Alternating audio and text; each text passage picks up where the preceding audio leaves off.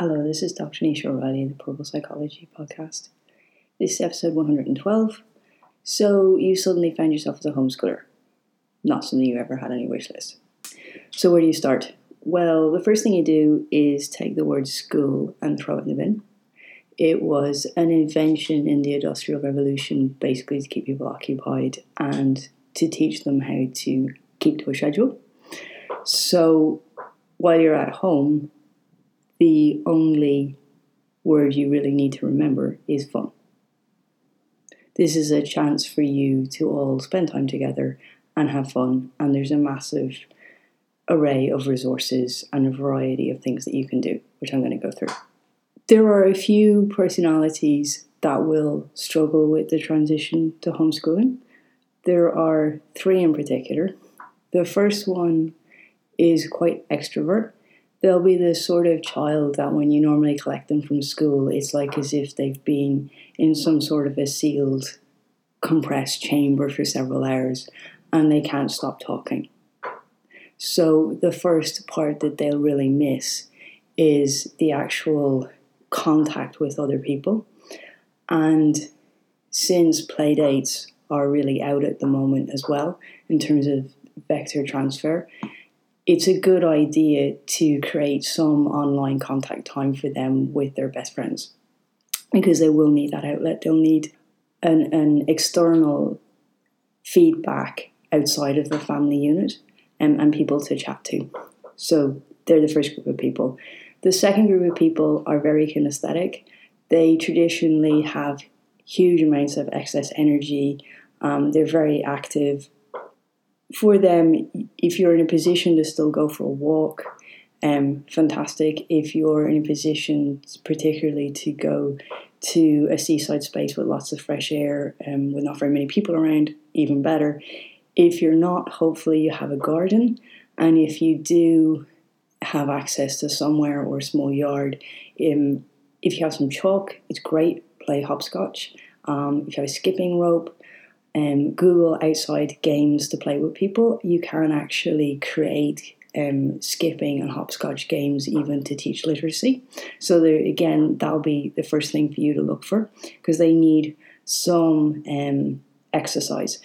If worst case scenario, you're stuck in an apartment and you really can't do anything, there is a huge amount of resources on YouTube to do yoga, Tai Chi, and various activities like that, beginners courses. You'll be really surprised if you search on YouTube what's available.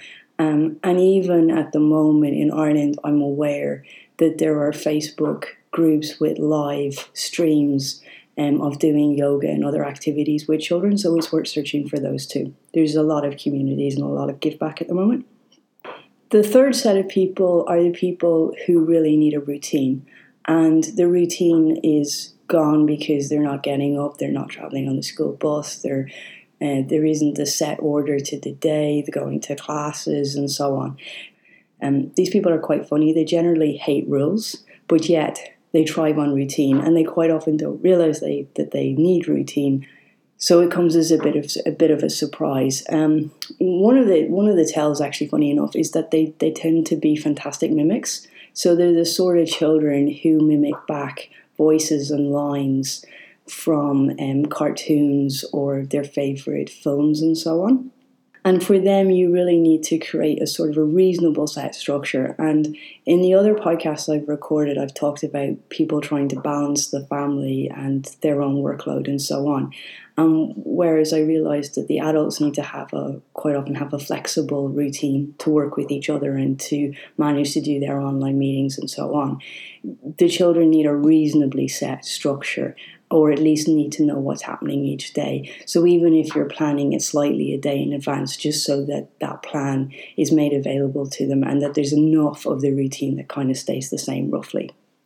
The other keys is that you need to create some time together where you're doing activities together. You need to create some time where that seems like somewhat structured learning, but not too structured. I'll go into that in a minute. And some of it that's just fun and games.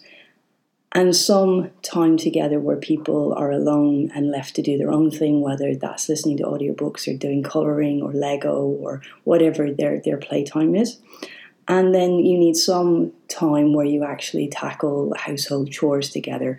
I've seen fantastic projects online from friends where they've done everything from clean the windows in the house to, even DIY and painting projects. So you don't need to worry about achieving certain learning objectives or milestones in learning.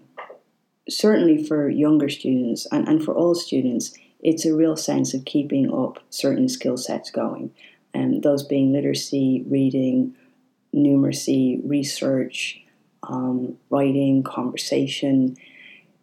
And there are lots of fun ways to do this, and there's lots of resources online.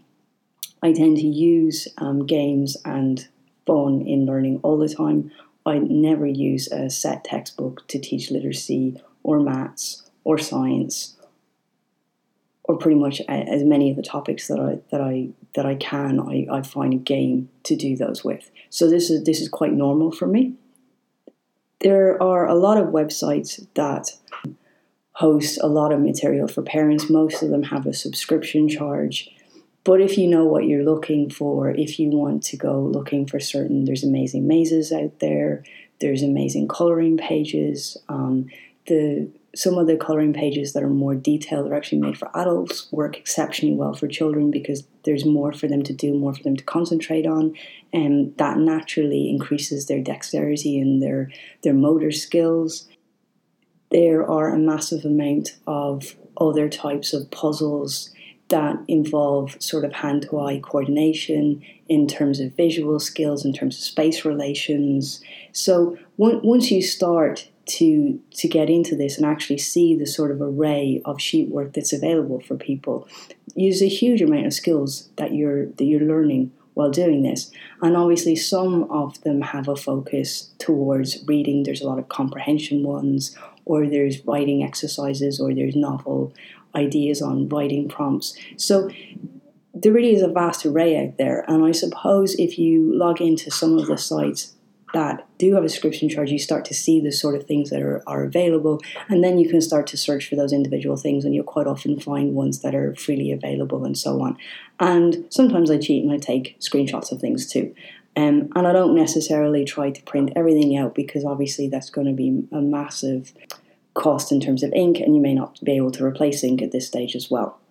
So I do try to do as much that I don't need to print out, and then I save ink for particular things like colorings or mazes that you do need to use ink for. And similarly, you'll find that there are some apps, if you have a phone or you do have technology in the house. There's some great Wordscaper, a fantastic app, which is a type of, it's a little bit more involved than word searches, is where you actually find the letters and find the words. It's really good. And once again, when you start to go and you find one set of apps, then you'll find another set. And there's a fantastic array of space relation apps in particular as well. I do offer a word of caution. I generally recommend that people don't go over 30 minutes of screen time a day. That's not very much. And especially at a time like this where everybody is sort of cooped up together, it can seem like a good idea for people to spend a lot of time on the screen because they're quiet and they're engaged. But what I generally find is that comes at a cost of irritability afterwards.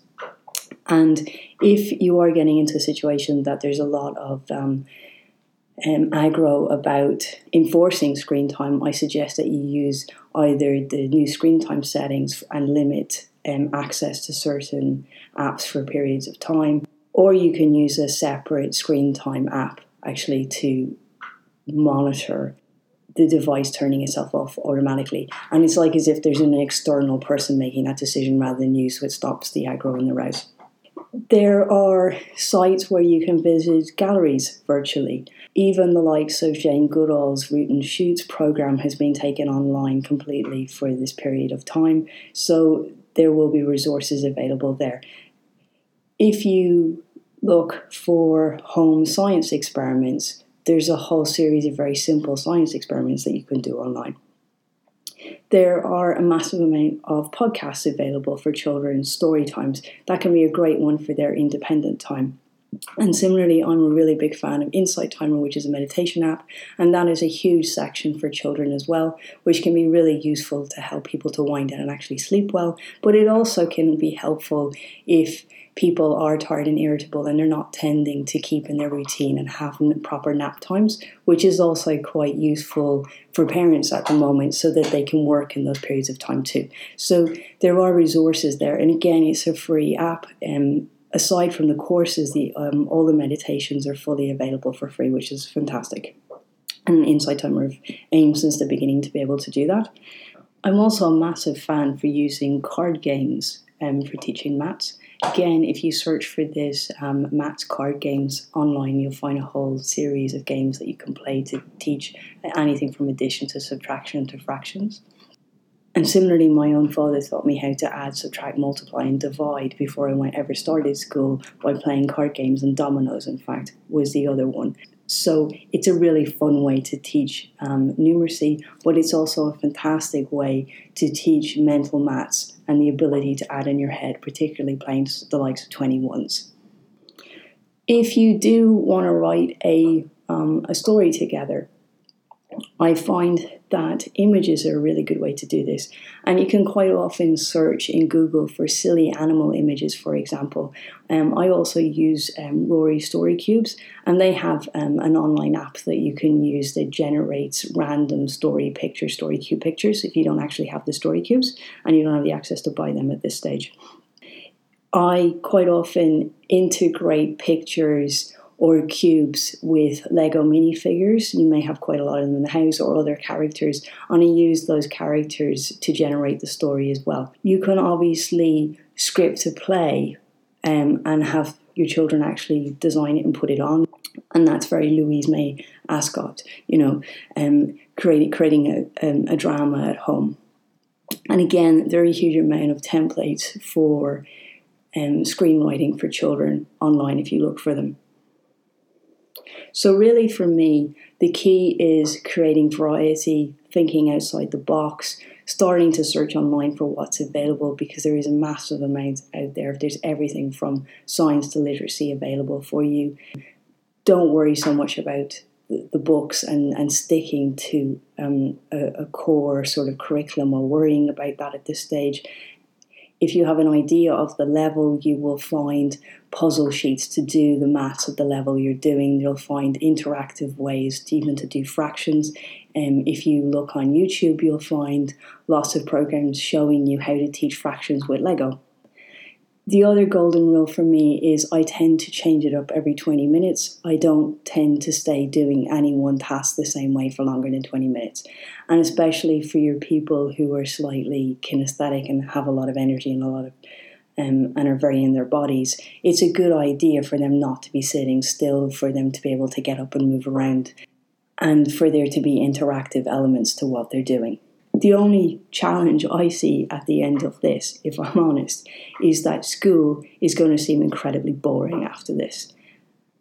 You really have the ability to take on and to become really, to actively enjoy the learning process with your children over the next couple of weeks or for however long this takes place. And I know that may seem daunting now, but anybody I know who has transitioned to homeschooling just really enjoys the quality of life that they now have. And I know that that is coming with certain constraints at the moment, and in some cases it means that people can't really leave their homes or go much beyond their own gardens. But still, it's been a very enjoyable process for people to do that and to go through it, and great fun and great time to connect with your children. And so I think once you actually get over the slightly daunting phase of this, the part that you're going to find odd is to step back into the hamster wheel at the end of this. So I hope that's been helpful. Thank you very much.